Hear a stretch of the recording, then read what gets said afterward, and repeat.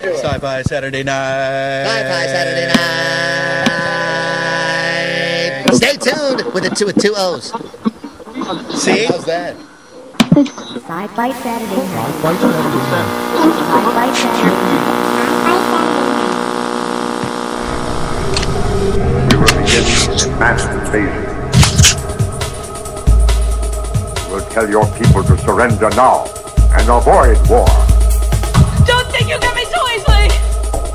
It is now time for us to put Earth under our rule. It's your sacred duty to tell us the truth. Confess that you've been guilty of witchcraft. You expect me to believe that you can overrun the entire world? We cannot be defeated. We have never been defeated. That is the message to bring your people. Yeah, they're dead. They're all messed up. Sci-Fi Saturday Night. If you're listening live in Tokyo, good morning, everybody. It's TalkCast 214.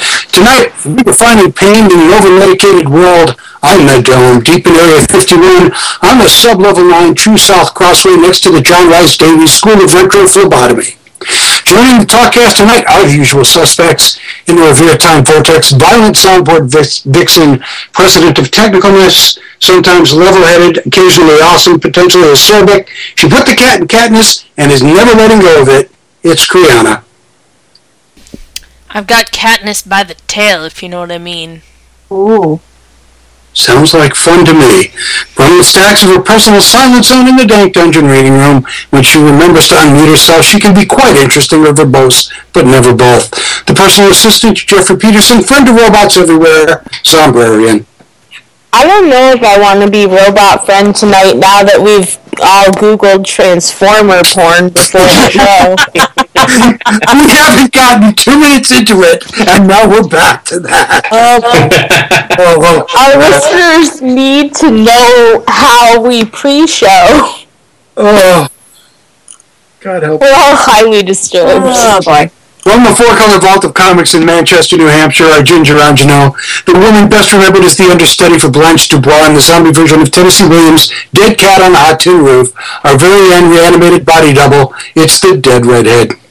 Should we talk about zombie porn? No. Body parts? Absolutely no. No. No. No. Fine. Absolutely not. Our guest tonight, from the fantastic robot god Akamatsu, James, Biggie, and Frankie B. Washington. Gentlemen, welcome back. Hey. Happy New Year. It is a new year, and this is actually our first show of the new year, isn't it? Yeah, it is, isn't it? I guess it is. I don't know. I lost track of time. I've been traumatized beyond belief. This is a pre-show chatter, if nothing else. So, we've been off for a couple of weeks. Merry Christmas, Happy Kwanzaa, Happy Hanukkah, Feliz Nabi, blah, blah, blah, whatever, and Happy New Year. And now that we're back, finally stuff is starting to happen again in the world. In the second half of the show, we're going to be talking to Frankie and James about what's new with Robot God Akamatsu and why they lived through what may have been the smallest earthquake in the universe. Meanwhile, what's been going on this week in science fiction? Let's start out with a couple of things from some of our favorite cons around New England. Boston Comic-Con made some announcements this week. First one that they made is that Evie Miles, James Marsters are going to be there, and Jason Momoa from Game of Thrones is going to be there as well. Oh, James Marsters, you're mine now. Jason Momoa was also, more importantly, in Stargate Atlantis. Well, you may want to talk to the people at Boston about that, because he's also going to be in the Batman vs. Superman movie, too. Correct. He is, indeed. But we all know Stargate was the pinnacle of his career. And, of course, with Evie Miles and James Marsters, we will have, in fact, two people who have kissed whom? Captain Jack Harkness. Not Yanto. Captain Jack Harkness, correct. Think about the space herpes he can share. So anyhow. And we're back to porn. It's the topic tonight. Evidently, somehow this has happened. We're not sure how or why. We just know that it did. And at Rhode Island Comic Con, which is coming up in November, they just announced John Rhys Davies from Lord of the Rings and Raiders of the Lost Ark.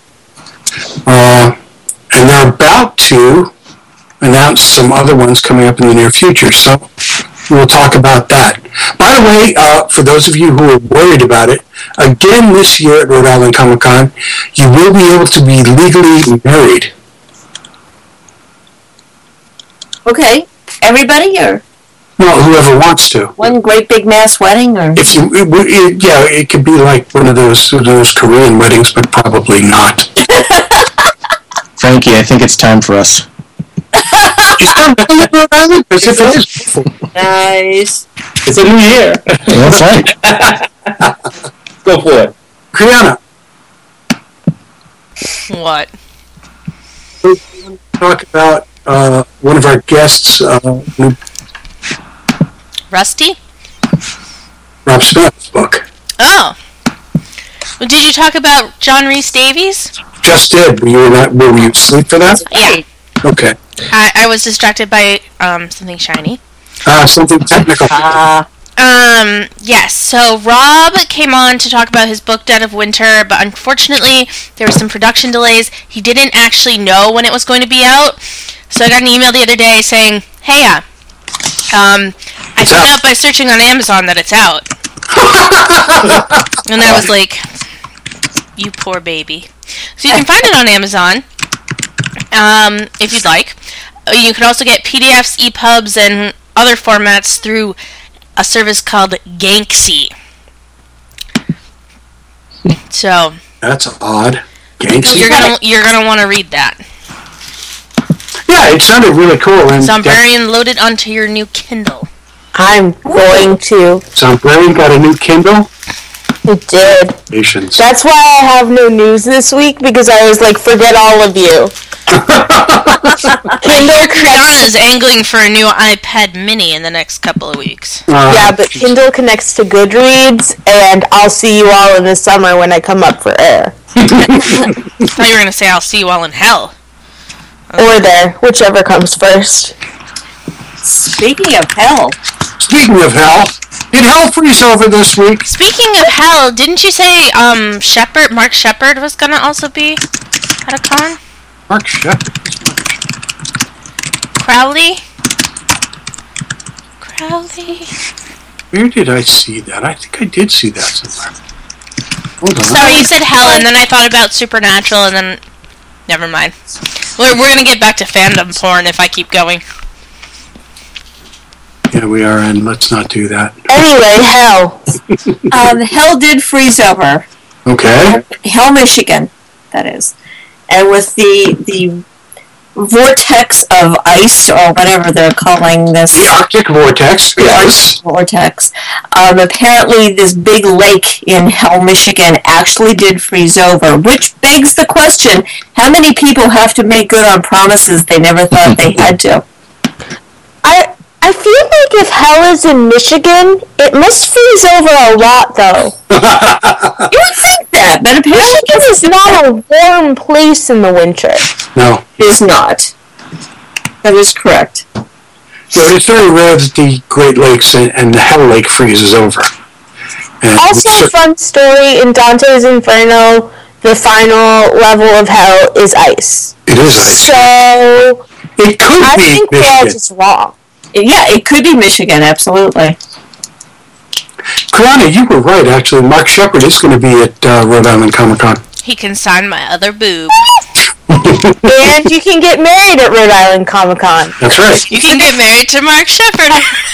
Not. I thought you were going to say you could get married to your boob, but I won't. he can marry my boob if that's what he wants. That's okay with me. How do you put a ring on My it? boob has rights. Oh, don't go there, James. James, no, absolutely not. How else, James? Good Lord. What have we dropped ourselves into? A pool of leaked lubricant. On that note, let's talk about Disney. Bleeding. Nice segue. Best segue ever. Yes. Are they going to talk about the Disney princess lingerie that was just released in Japan? No. Yeah. What? Such a Yeah. Now I need to find a link to that news story, obviously. Hang on, I might have that. Yes, our minds are in the gutter. I'm so judging you right now. Disney lingerie. Well, I think what we're going to talk about is why. Oh, good God! It actually is there. Oh, crap! I know. You guys are fast. Talk about what we were going to talk about. Disney has appointed a group to determine what of all the different Star Wars branches that occurred is actually going to be official canon and what isn't. I would like to say that unlike Star Trek, there aren't actually branches of Star Wars. The Star Trek books are all fairly self-contained. You had to put the characters back where you found them when you were done. Right. That's why the Star Trek canon is very strict, and that's why we. Well, I would argue that it's not, but that's another conversation entirely. The Star Wars universes, that was not the case, though. Each book had to be consistent with every other book, and, Luke Skywalker gets married, lots of things happen, there's that, last series that happened, and Chewbacca died or something, but that's when I stopped reading. There was Wookiee porn. But, yeah. No, stop. No, we're not going there. Totally not going there. So then what's the point of this? There are some ridiculously horrible pieces of, and I say this loosely, literature in this whole Star Wars series, but overall it's a very awesome, especially the earlier stuff. Oh, definitely awesome sort of thing, and Disney's gonna retcon it because they can, and that's not cool. And it's not going to go over well with lots. I'm going to be out there screaming at the kids to get off my fucking lawn. And when Kriana does it, you know it's really affected her. Because she's the one who's usually stomping on your lawn. Yep. I stomped on your petunias. Yeah, you did. Is that code? And your rose bushes. and that is code. Hey guys. Yo. Did you guys did you read anything about that whole Wonder Woman thing and for the here we go!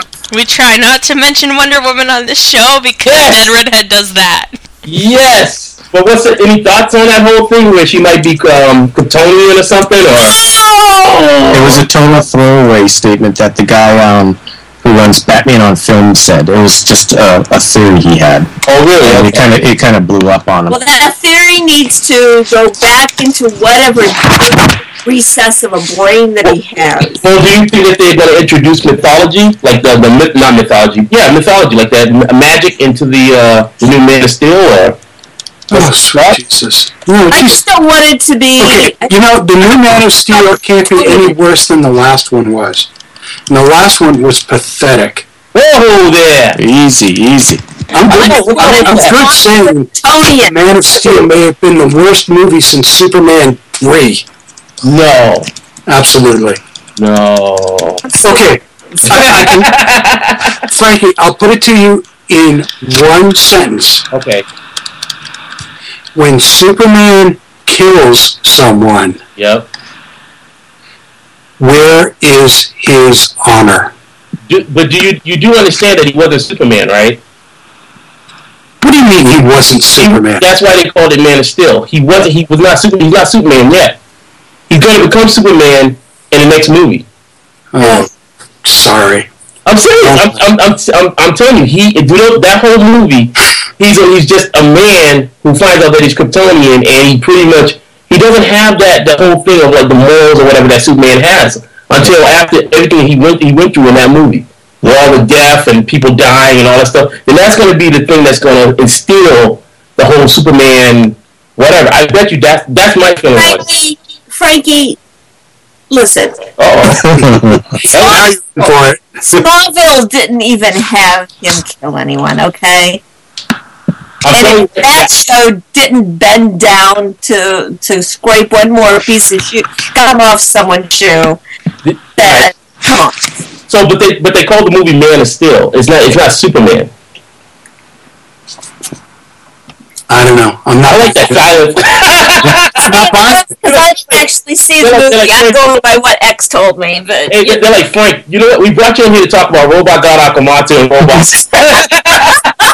You see how silent it got? Oh my God! You know, I wasn't even going to go to the Wonder Woman thing unless somebody asked me. And you brought it up, Frank. Hey, I love Wonder Woman. That's why. And that's the problem. Yeah, I love it.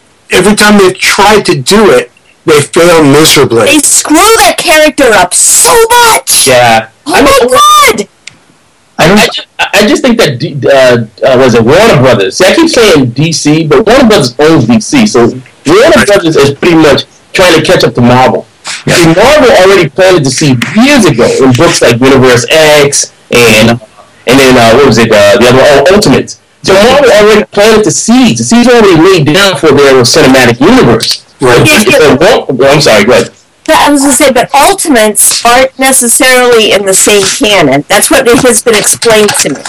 Well, no, the Ultimates, some of the parts of the Ultimates is connected to the cinema universe. I mean, the whole idea of Black Fury, that whole thing, the reason like Thor, how they kind of eliminated the fact of him becoming Donald Blake, and then they kind of connected some of the Universe X stuff where they're saying that the Asgardians are alien, which was kind of somewhat in the Jack Kirby stuff too. He really didn't kind of define them that they were actually mythological, like gods and stuff. But I mean, the thing is that DC has their issue now is that they're kind of not backpedaling, but they're kind of lagging behind Marvel in the sense that they're like, well, maybe we should try to use science or whatever to explain everything with their characters, and it's like I disagree with that. I think they should go with mythology. I think they should go really crazy with some of their characters, just to kind of step away from the whole Marvel thing. But that's a simple opinion. The other thing with Marvel is that Marvel has had a precedence where they don't mind something that. Look at what they've done to X-Men. I've been so confused sometimes. That's not Marvel. They do with that's not Marvel. Marvel is at X-Men? No, Marvel. No, that's Marvel. Marvel doesn't own the rights to. Well, Fox. No, hear me out. What I'm saying is that Marvel has kind of given its blessing that all the different forms of the X-Men they've been, okay, you can do that, and you can do that. And there's been some very, very different presentations of the characters, whether it's the cartoon, whether it's the movies, whether it's the comics, and they've allowed that to happen. Well, I don't know if they really allowed it. Most of the time, I don't know if they allowed it. Many times it doesn't. But Marvel also makes really good movies right now. Yeah, but Marvel, whatever conglomerate you want to call them, they're making really good movies. DC stuff is sucking. Well, that's what I'm saying. Well, here's the thing: people think that Marvel has a lot of say in the properties that they've loaned out. The thing about properties is that things like Sony owns Spider-Man. Marvel pretty much doesn't have a lot of say. I mean, they get paid just because of the fact that the name of the character, whatever. I mean, a lot of those license that happened way before. This is when Marvel's having a lot of problems and stuff like that. So where Marvel's making their money right now is with Disney. Yeah, with Disney, exactly. But I mean, the stuff that they loaned out, X-Men, to Fox and the rest of them, they have absolutely no control over. Exactly. There you go. Disney owns Marvel now. Right. Yeah, but see, Disney's smart in allowing Marvel Studios. See, again, Disney is very smart in allowing Marvel Studios to do what they do. So they're like Pixar. They're like, okay, well, we know we have a part. Well, I think they don't have Pixar anymore. God, I hate Pixar. But whoa. But when they stop me right there, simple. When they had Pixar, they kind of let Pixar do their thing, and then they kind of said, okay, well, you do your thing, and then we'll get the cash from it. So that's why Pixar was able to put out some amazing things like the Incredibles and other stuff like that. Yeah. So it's kind of like what they're doing now. They're sitting back going, okay, you guys know your stuff. do your thing, and then we'll just reap the rewards of of what happens, which is smart. Right. By the way, when you need cash, we're the cow you come to. Yeah, amen. Absolutely. But whoever owns DC right now, who is that? Warner Brothers. Warner Brothers. They don't have a clue.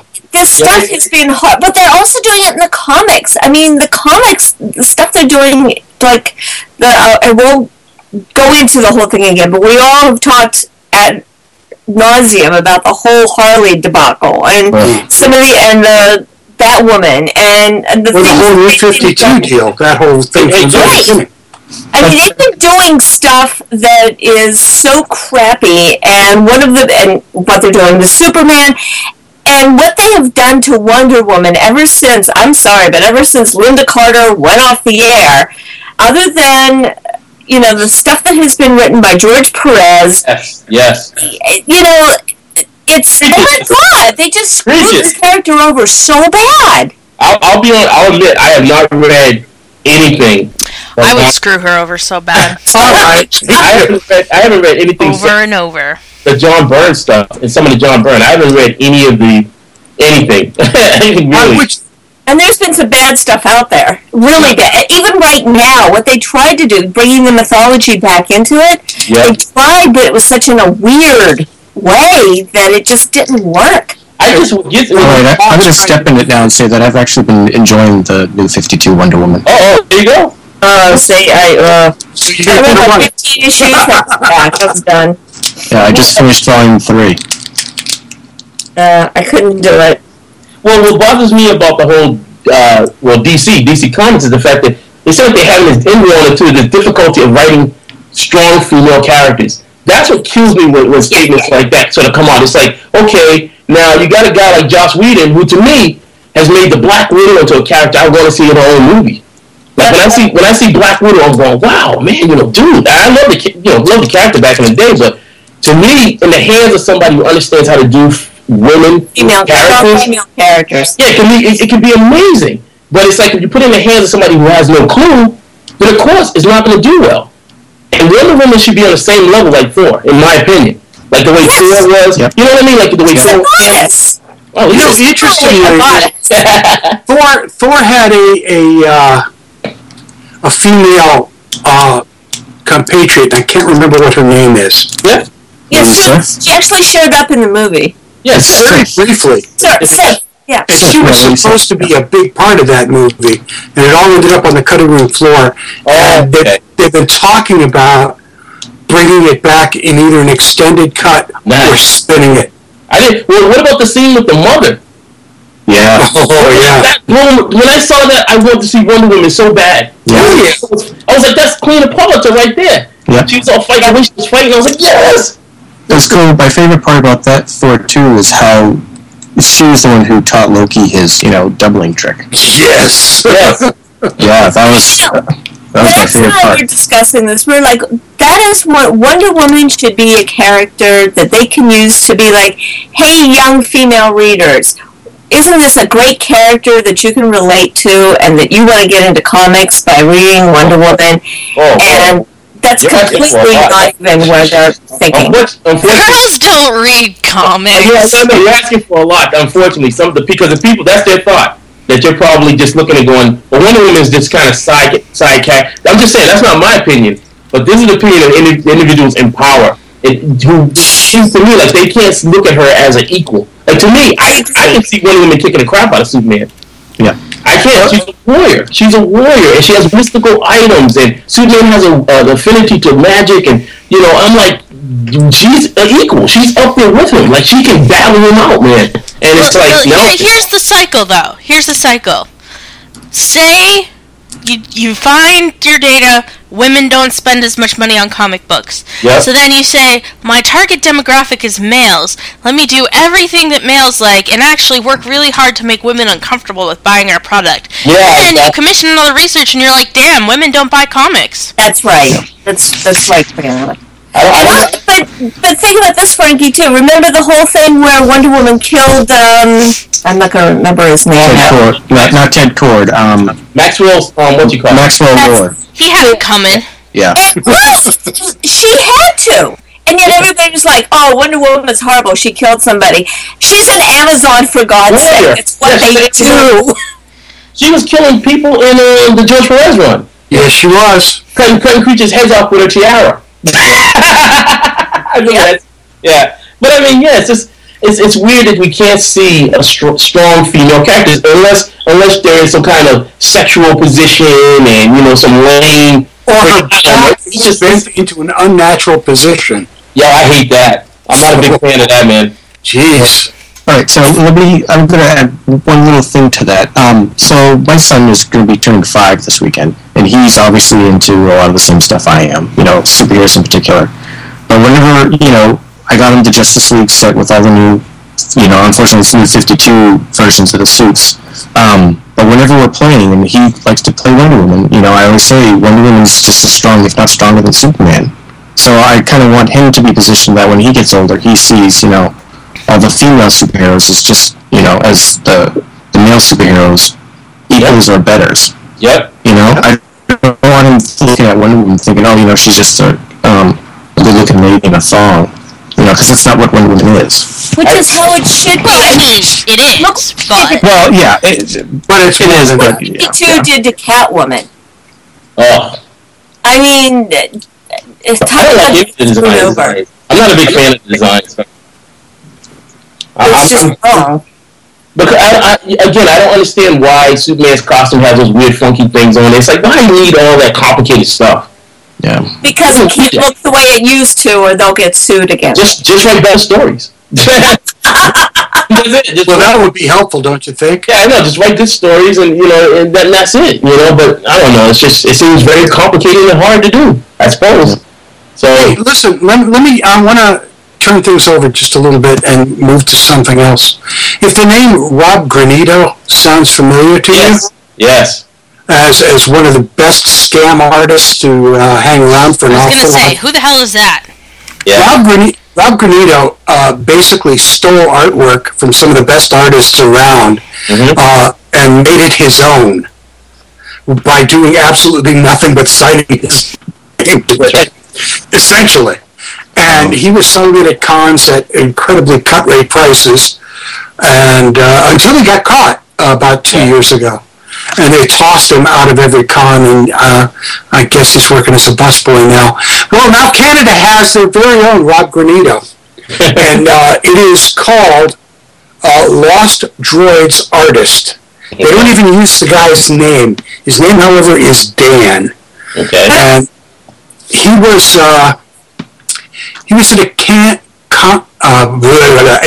at the Edmonton Pop Expo in September. Right. And they noticed that he had a painting of Batman that was the same Batman that was on the Wii game. And the Deadpool picture that was ripped directly from the pages of the comic. Yeah. And the Iron Man that we couldn't figure out where it was until we realized that it came out of the movie. Wow. The poster of Iron Man that he holds up of himself. Yeah. His Facebook seems to read like this. The intro there where Dan, if that is in fact his real name, says, "What am I all about? Well, I base my work on commission requests. What does that mean? Basically, if you ever wanted a painting of blank but didn't know where to get it, you could commission me to redo it for you." Which is kind of insane. Yeah. So basically, Bleeding Cool has this whole article of, oh, here it is, here's where it came from, here it is, here's where it came from. Everybody likes a picture of Superman, especially this copy of the Alex Ross painting. Oops. That sounds like a lawsuit waiting to happen. Oh, it's got to be a lawsuit. Jeez, I hope so, because this son of a bitch has just done some disgusting stuff. So if you are at a con and you see Lost Droid Arts, please just turn the other way, because he's stealing people's work. Wow. I just always find it amazing that if you go to any artist booth or whatever, and the art is so drastically different, I mean, because we all artists, we have a style. I mean, even if I drew my stuff, I tried to draw like Jim Lee, it would still look like me. You know, it's like I couldn't. There's just you know what I mean. There's no way that I could draw like Jim Lee or Jack Kirby. Like I remember there was an artist, I forgot his name. He used to work for Marvel, and they said he was kind of close to Jack Kirby, trying to get the Jack Kirby kind of feel. I can't think his name, but it was his work. Like it wasn't Jack. He could not emulate Jack Kirby. So if you saw somebody draw like that, or draw like supposedly characters, and he just has a bunch of different variations of it, that gets a little iffy. You know, but these aren't even variations. These are just scam fucking copies. Exactly. It look kind of like you see one drawing looks like Alex Ross, another one looks like Darwin Cook. Yeah, absolutely. You go, okay, all right. So yeah, you know what it is? It's breeded a society of kind of like these young artists or artists out there who using the technology sometimes, many times, and they're saying, okay, look at I'm a great artist, but you're taking other people's stuff. Like I'm waiting for the day when photographers strike back. I guess a lot of these artists are taking images and just and trying to manipulate them or whatever. Oh, I know what you mean. You know what I mean? Yeah. That's another iffy kind of line too. I mean, I understand if you do it in a way and you pay homage to what the photographer has done, or you do it in a way in which you alter it a lot more than what the photographer did, then maybe you can slide by it. But some pieces I've seen were literally total rips from other like photographers' pieces, and it's like that's a fucking Xerox machine. That's all it is. Yeah, it's a Xerox machine. And you owe the guy who did the actual work, not the person who put the dollar in the Xerox machine. I totally agree with you. That's kind of really sad. So anyhow, I just wanted to point that out to our listeners. If you come across Lost Road Arts, that's it. You're done. Wow. There you go. And we're well past the halfway point of the show when we normally look at our poll of the week. So, Dead Redhead, we had a poll read for 2 weeks. We ran for 2 weeks, but because it was the holidays, we got iffy responses. But what we did is we asked everybody who their favorite genre butler was.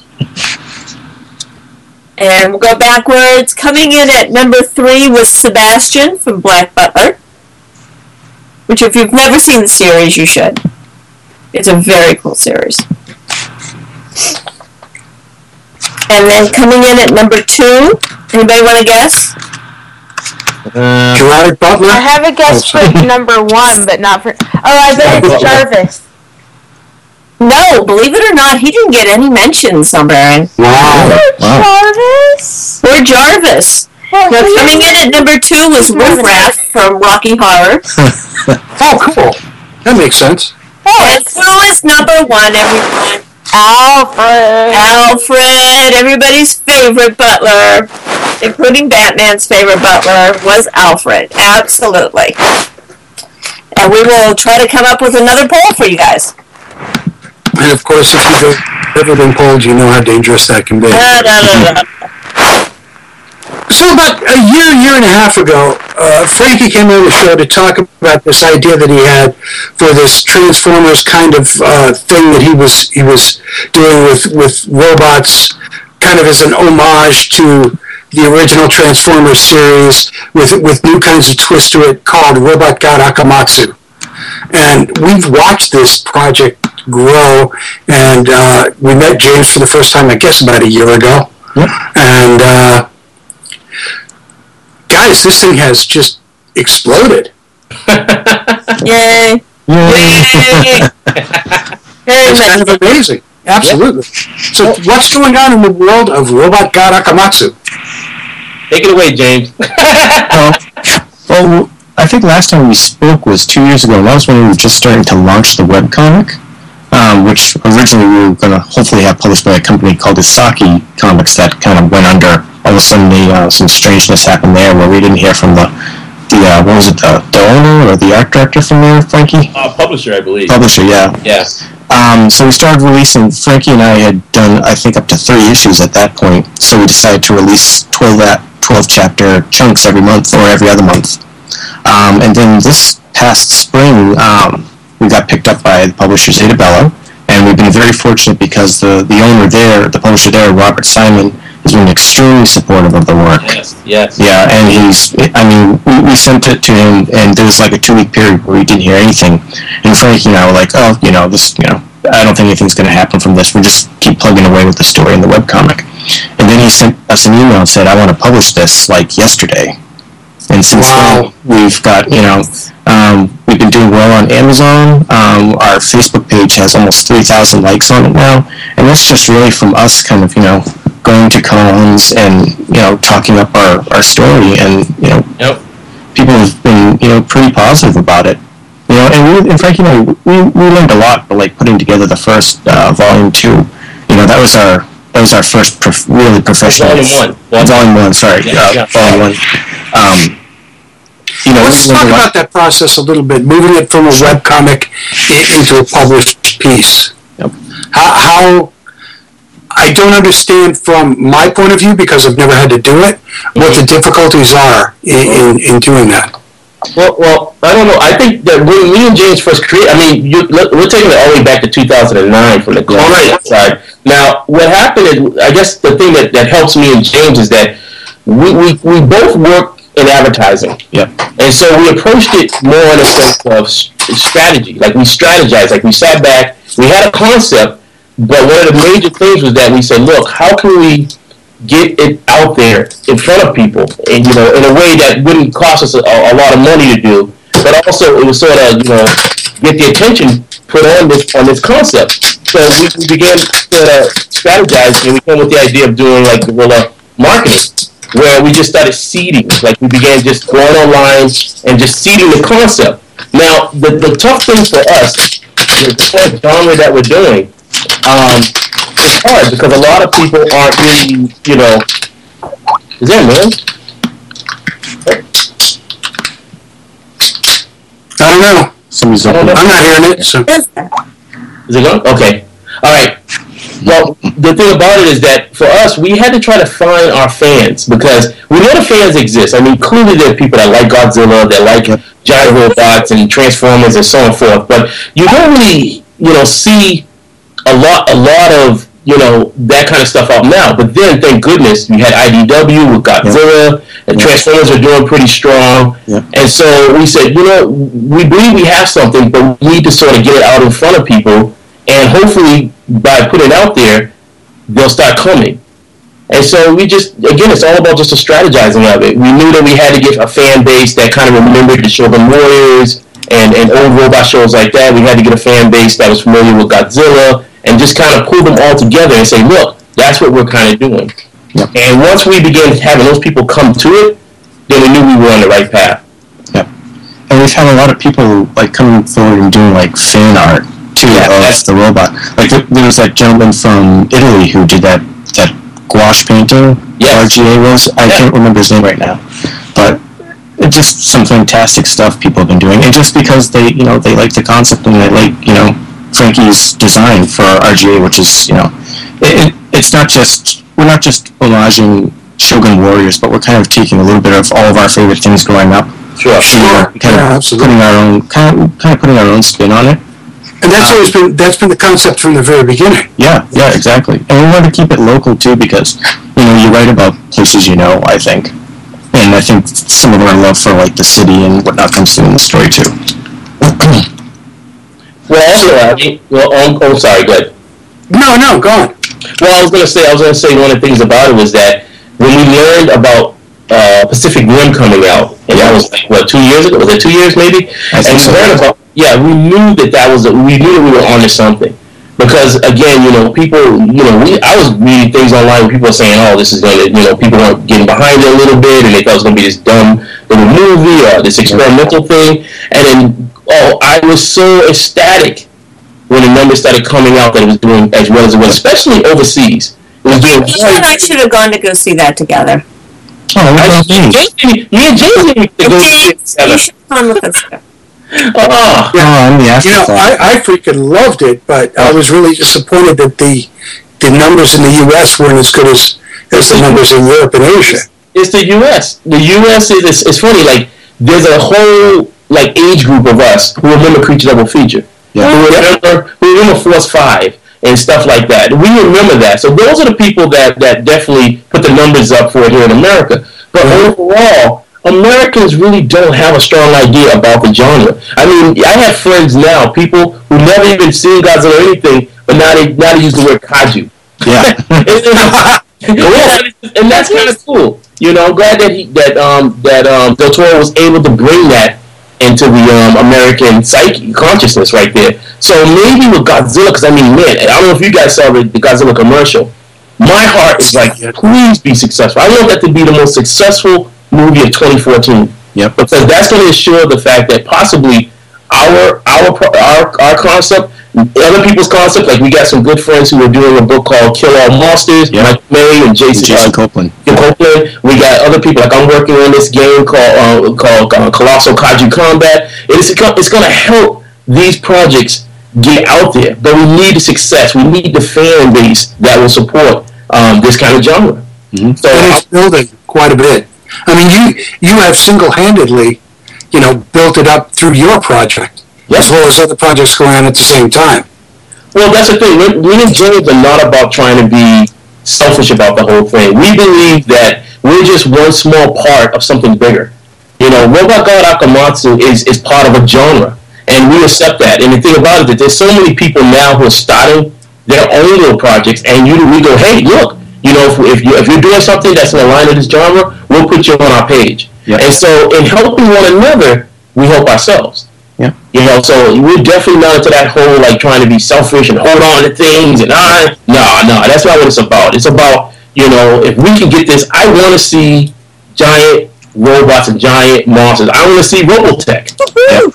I want to see, Mazinga Z, the live action movie. I want to see Grandizer. I want to see, Gamera. If they do Godzilla, why not Gamera? That's what I want to see these films done. And the only way it's going to happen if the fans get behind it. And they have to be good. They can't be junk either. Yeah. That's what I was going to say. I think part of the problem that the genre had is that for at least my memories of being a kid, my first exposure to giant robots was the Transformers cartoon, which, while it's nostalgic and cute now, let's face it, it wasn't groundbreaking in any way. And for the bulk of my childhood, you know what the giant robot show was? It was Power Rangers. I loved Power Rangers, but it wasn't good. And so I think that's the problem that the genre is having, is that for people my age, it's got to overcome Transformers and Power Rangers. But you can't put Transformers in the same place. It's like apples and oranges. I feel like you can put the Michael Bay Transformers movies in the same place with Power Rangers. Well, I feel safe doing that. I can agree with that. I can probably agree with that. But the Transformers they were well done, they were well written, they still are, but I'm a big fan of more of the G1 stuff. Yeah. But they were revolutionary, but again, you got a guy like Michael Bay that's doing it, so... Yeah, I would say that for the original cartoon, I was like 4 or 5, I didn't catch a lot of it. Okay, there you go, see? I was 9 when that came out originally, so I was right at that age where, I was...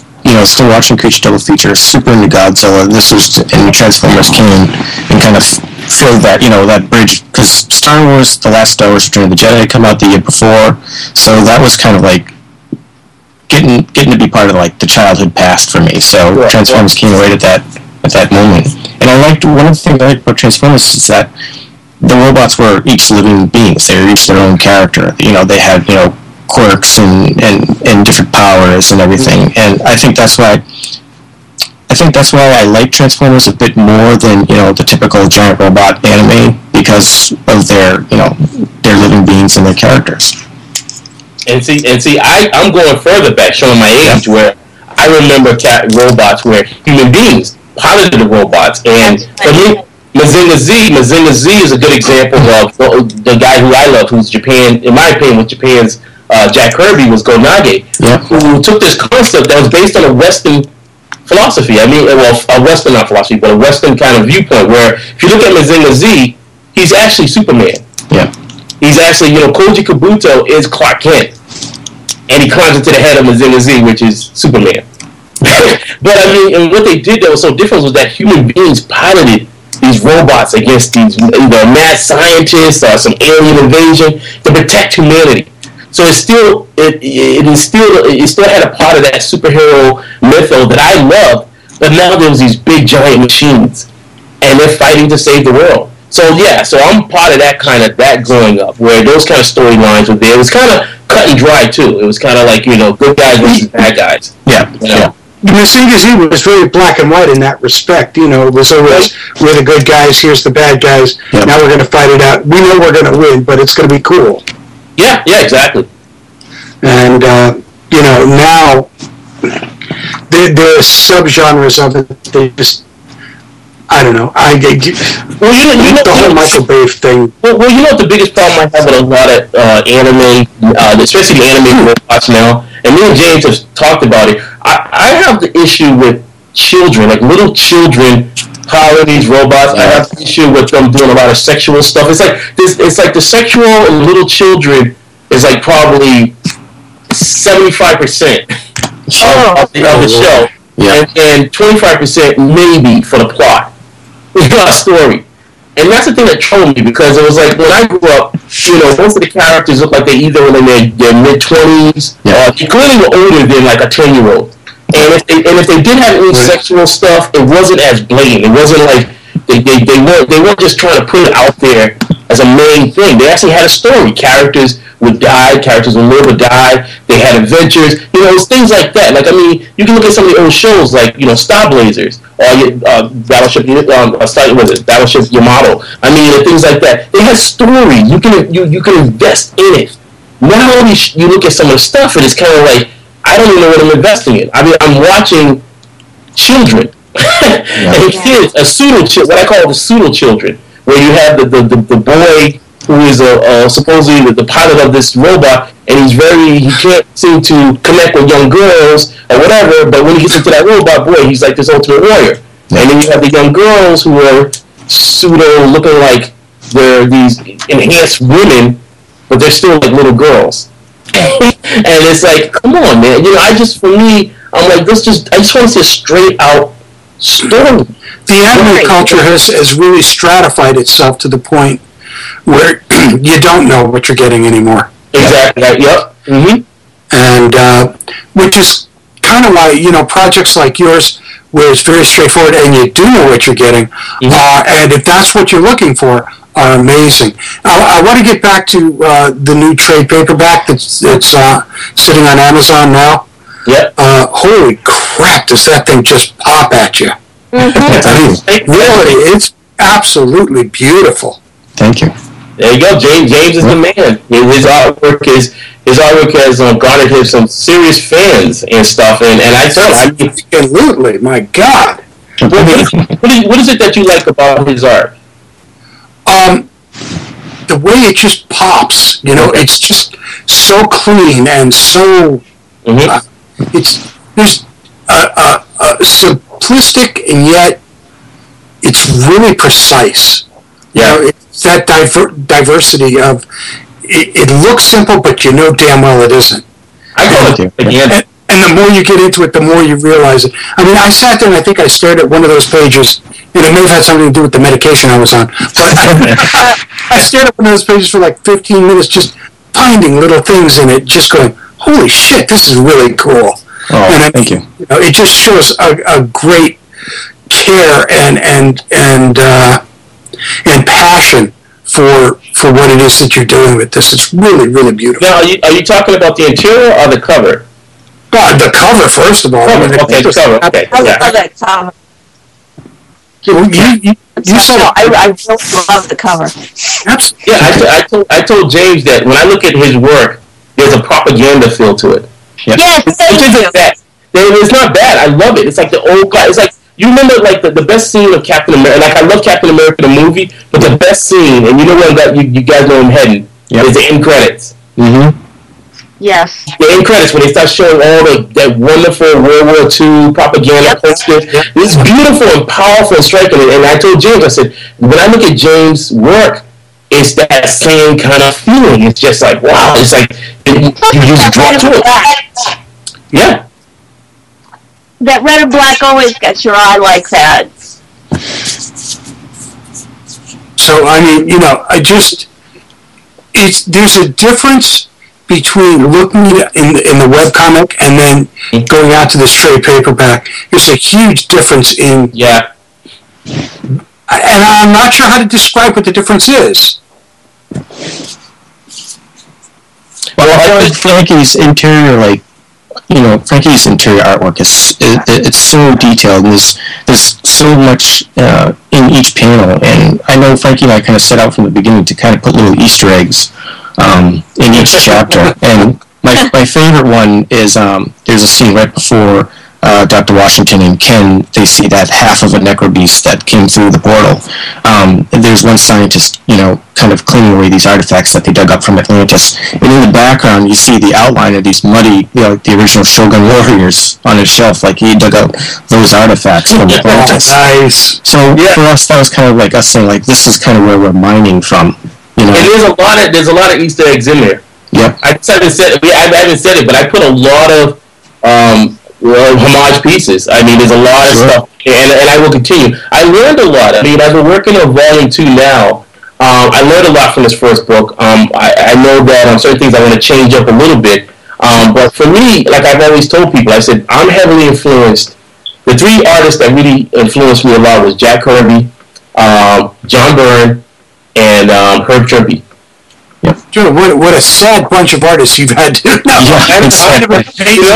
at that. And to me, it's like, in the back of my head, I'm always sort of thinking. I love how Herb Trimpe was just incredible in the way he laid out characters for the Shogun Warriors and Godzilla. But John Byrne is still, I want to capture his ability to the camera. I remember some of the Fantastic Fours that he did, where there was one scene where the thing got punched. And they showed the view of the buildings and him being shot through the place. And then he ends up landing in cars. But then you see the whole track of the punch. Like the camera's right there with him as he's tracking. And so that kind of stuff inspires me. I go, what can I do that can be on that level? So yeah, in the back of my head, I'm still crafting on how I want to achieve that kind of feel and look. Because I honestly feel that in some cases, a lot of books, they don't have that. There's some, clearly there are some tremendous artists out there.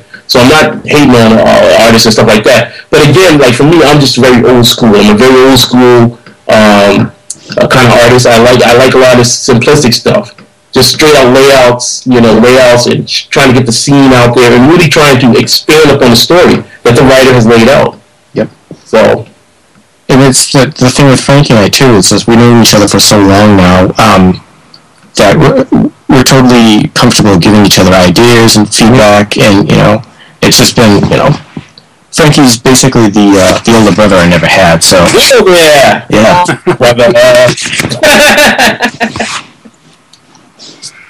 Well, if Robots is anything like you want to read, you want to check out, the Kindle version and the graphic novel version are both available on Amazon. And we're also on iTunes, too, I think. Yep, we just got released on iTunes this past week, I believe. Very cool. And there's also a hardcover edition of the book as well, that Frankie did a very slick cover for. And where's that available, Frankie? It's also available on Amazon. Cool. And we're going to have the links for you there. The book is Robot God Akamatsu, Volume 1, the graphic novel. James Biggie, Frankie B. Washington. Gentlemen, thank you so much. Thanks for having us again. It was a pleasure.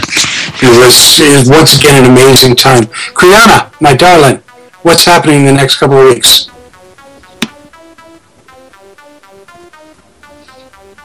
She's muted and doesn't know it. Oh, damn it! I'm rubbing off on her. You are. I said, next week, Aaron Wood joins us to share his industrial design propaganda art. On the 25th, legendary artist Griffin S. Dome, have you gotten your prints yet? I have gotten my prints, Griffin. You are off the hook. He is off the hook. On February 1st, Jay Moores is going to talk about his new comic series, A Planet's Cry. And on February 8th, J.M. Thakar discusses his monthly book, Barcode. Break the toss. There you go. There we go. I forgot what I was doing. I'm tired. It's late. I can't believe the time flew by so. I know. Sci-Fi Saturday Night is the official podcast of Boston Comic Con, Granite Con, and Rhode Island Comic Con, and ComicArthouse.com. Visit ComicArthouse.com for the best deals on original art from dozens of your favorite artists. Tonight's outro music provided by the Traffic Lights. Pick up their CD Hold the Folk at RobWattsOnline.com. Doom! I want to thank Frankie and James for joining us tonight. And Robot God Akamatsu, we can't wait for more. You can check it out. Do it. I want to thank our cast. Welcome to the new year from the Veer Time Vortex. Our soundboard sweetheart, Kriana, and Grammar Girl Zombrarian. Thank you, ladies. Yeah, no one's articulate right now. No kidding. Run the Four Color Vault of Comics. Great thanks to the Dead Redhead. Giant monsters! Yahoo! This is Dome saying, Genie, shared pain is lessened, shared joy increased. Thus do we all refute entropy. Good morning, everyone.